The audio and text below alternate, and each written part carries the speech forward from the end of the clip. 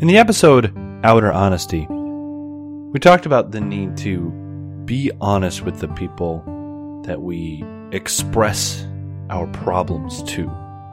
That as we work through our issues, we can't tell other people half-truths or straight-up lies. We have to be honest about where we are. Today, I want to revisit that idea of sharing with other people what we need, because we can easily have this feeling that we don't need help, or that it somehow makes us appear not good enough or too weak that we might need help. And that's just not true. So let's look at what happens when we are willing to humble ourselves and ask for the kind of things that we need. Welcome to the Single Parent Preacher. My name is Alex. Now, it seems silly to not want to ask for help, but that's been sort of the way that I've been for a long time. If I need something, I'm going to figure out how to get it. I'm not going to ask for help. Asking for help is weakness. It means you weren't strong enough to figure it out on your own. But it's okay to ask. There are things that I don't know that other people do know. And it's okay to be able to admit that. As a single parent, you have to do a lot of things by yourself. Make decisions by yourself. There's a lot that falls on our shoulders. But it doesn't mean that we have to do everything alone. And asking for help doesn't mean you're not good enough at being a single parent. It means you need help. Families with both parents need help sometimes. It doesn't mean there's something wrong with you. It means that something is wrong and it needs to be fixed. And that's okay. Because sometimes we work so hard to do certain things. We're trying to make this thing so good for our family that we start neglecting other things. We miss them. We forget about them. So I want to look at sort of an example of that. If we go to the book of Acts, chapter 6, the church is coming together. Nobody's in need. Everybody's being taken care of. And then this happened. Starting at verse 1. Now at this time, while the disciples were increasing in number, a complaint arose on the part of the Hellenistic Jews against the native Hebrews because their widows were being overlooked in the daily serving of food. Here's a group of people who are getting missed in the we're going to take care of everybody. They're this group of widows that aren't getting food. And one of them must have said something to somebody, because a complaint rose on the part of a group, part of the Hellenistic Jews, plural. It's not one person. This is a group effort. They let their need be known. Hey, we're being missed. And now it can seem like the disciples are a little bit dismissive here. Because verse 2 says, So the 12 summoned the congregation of disciples and said, It is not desirable for us to neglect the word of God in order to serve tables. Okay. You know, that has that little twinge of, you're really too good for this? But that's not what they're saying. They're saying, we have a job to do. Our job that we need to focus on is ministry. We need to focus on serving by sharing the word of God. Sometimes it's hard for us to reach out to other people because we know they're busy doing other things. We don't want to bother them. I can't do cold calls for that exact reason. People are doing other things. I don't want to interrupt them doing that thing for something completely different. And we feel like we're a burden. But there's a legitimate issue going on, and help is required. And the disciples acknowledge that. It's not like they say, we need to focus on sharing the word of God, so we're not going to help.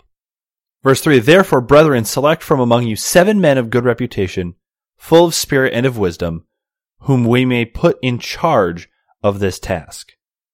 But we will devote ourselves to prayer and to the ministry of the word. Okay, we're going to focus on this. Find some people who you believe that God has gifted to take care of this. We're going to focus on the word. You guys find some leaders. Now again, in our minds that can strike as sort of like you're sort of giving up your authority here. But the beginning of verse 5, the statement found approval with the whole congregation. They were okay with this. They were okay with this division of labor that the disciples had proposed to them. And they choose 7 men. And verse 6, and these they brought before the apostles, and after praying, they laid their hands on them. They prayed blessing over so this need could be taken care of. A need they wouldn't have known happened. Leaders that would not have been appointed. People that would not have been ministered to if somebody didn't raise their hand and say, we're not getting our food. Think about something that you need right now. Some kind of help that you need. Do people know? Anybody know you need that help? If they don't, you need to tell somebody. You need to find someone you can trust. These people went to the apostles because they were in charge. And the apostles went, we can't really handle this. We have something else we need to do. Let's find somebody who can take care of this. Maybe you don't know the right person to talk to, but you do know people. Reach out to the people you know, because maybe the help they can give you is connecting you to the right person. Do you need somebody that you can talk to, that you can share with? You can get these burdens off of your chest, but you haven't had the time to look for a therapist. You don't know anybody. I mean, your friends probably aren't, but you know you need that kind of help. They can help you find somebody. Maybe your pastor doesn't have the time to sit and talk, but they probably know who does. I know it seems strange. It's sort of like having a meeting to discuss the next meeting. But sometimes you need to ask for help to find help. And that's okay too. And it's really easy to get discouraged. It's really easy to reach out and then not find anything. And go, well, that didn't go very well. To find somebody that you think is going to be able to help, and then they can't. And have that be a setback. And some people won't even respond well to the request of help. Couldn't you figure this out on your own? What's important is that we don't let that sort of reaction get us discouraged, get us down. Mark chapter 10. We'll start at verse 46. Then they came to Jericho. And as he, being Jesus, was leaving Jericho with his disciples and a large crowd, a blind beggar named Bartimaeus, the son of Timaeus, was sitting by the road. When he heard that it was Jesus the Nazarene, he began to cry out and say, Jesus, son of David, have mercy on me. Need expressed. Many were sternly telling him to be quiet, but he kept crying out all the more, Son of David, have mercy on me. And Jesus stopped and said, call him here. So they called the blind man, saying to him, take courage, stand up. He is calling for you. Throwing aside his cloak, he jumped up and came to Jesus. In answering him, Jesus said, what do you want me to do for you? And the blind man said to him, Rabboni, I want to regain my sight. And Jesus said to him, go, your faith has made you well. Immediately he regained his sight and began following him on the road. Bartimaeus wanted to see, and he knew Jesus was coming. And there was not anybody who was going to stop him from getting the help that he needed. It even says that many people were sternly telling him to be quiet. I did air quotes, not that you could see them. They're just walking by. Jesus, son of David, have mercy on me. Shut up! Knock it off! He has more important things to do. Jesus, Son of David, have mercy on me. Didn't we tell you to be quiet? Leave him alone. You can just picture this exchange. One guy crying out for help, and the voices of the crowd telling him no. They didn't understand something that Jesus understood, and that is that no one is too unimportant for God to stop for. See, we can sometimes think that we don't even want to burden God with the help that we need. We don't even want to pray about it. But Jesus stops for Bartimaeus, and God stops for us when we call out for help. He loves us, and He wants to have that relationship. Now, the difference between God and people is God knows what we need before we ask, but He still wants us to ask. It's like we know our children. We know what they want. We know what they need. Sometimes you still have them ask for it. If they're young, it's to establish manners. Please, thank you. It's also to help them realize in themselves that they need something. And when they need something, they ask for it. You don't just take it, you ask for it.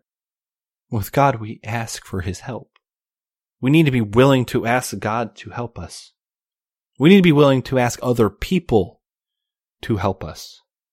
Because as I've said before and will inevitably say again, frequently God's answer to our prayer isn't light from heaven, Messiah chorus, angels on high.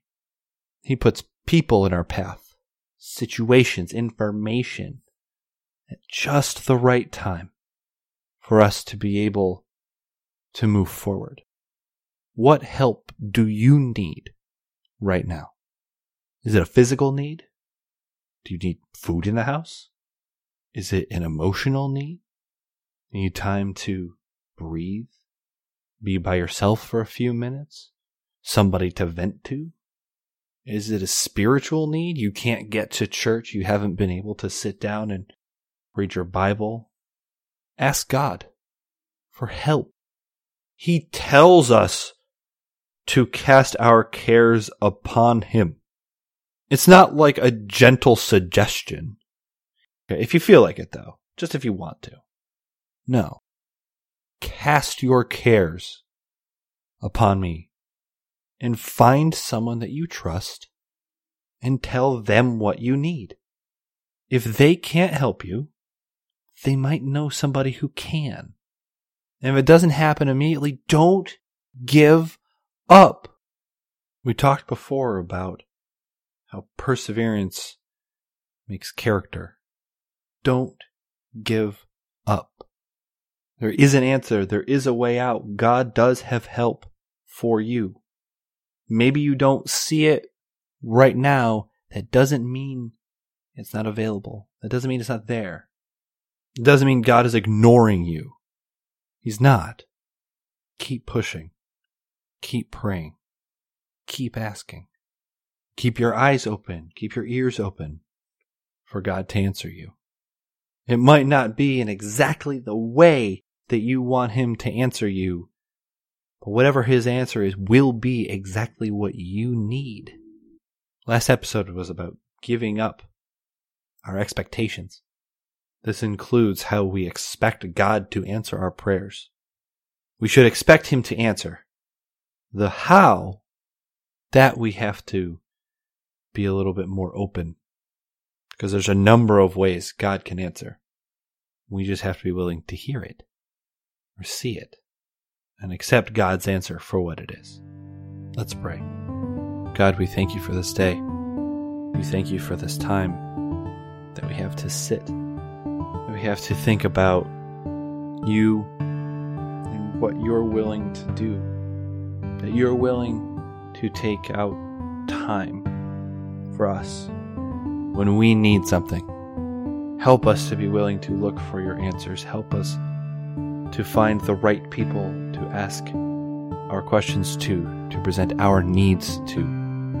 God, put people in our lives that we can express what we need to and not be judged, but be accepted and be loved like you accept and love us. And help us to not feel like failures just because we need help. Pray all these things in Jesus' name. Amen. You can find me on Twitter at sppreacherpod. You can email me at thesingleparentpreacher@gmail.com. Thank you, as always, for your time. Please go rate, review, tell somebody about the show, because we need help, and it's okay.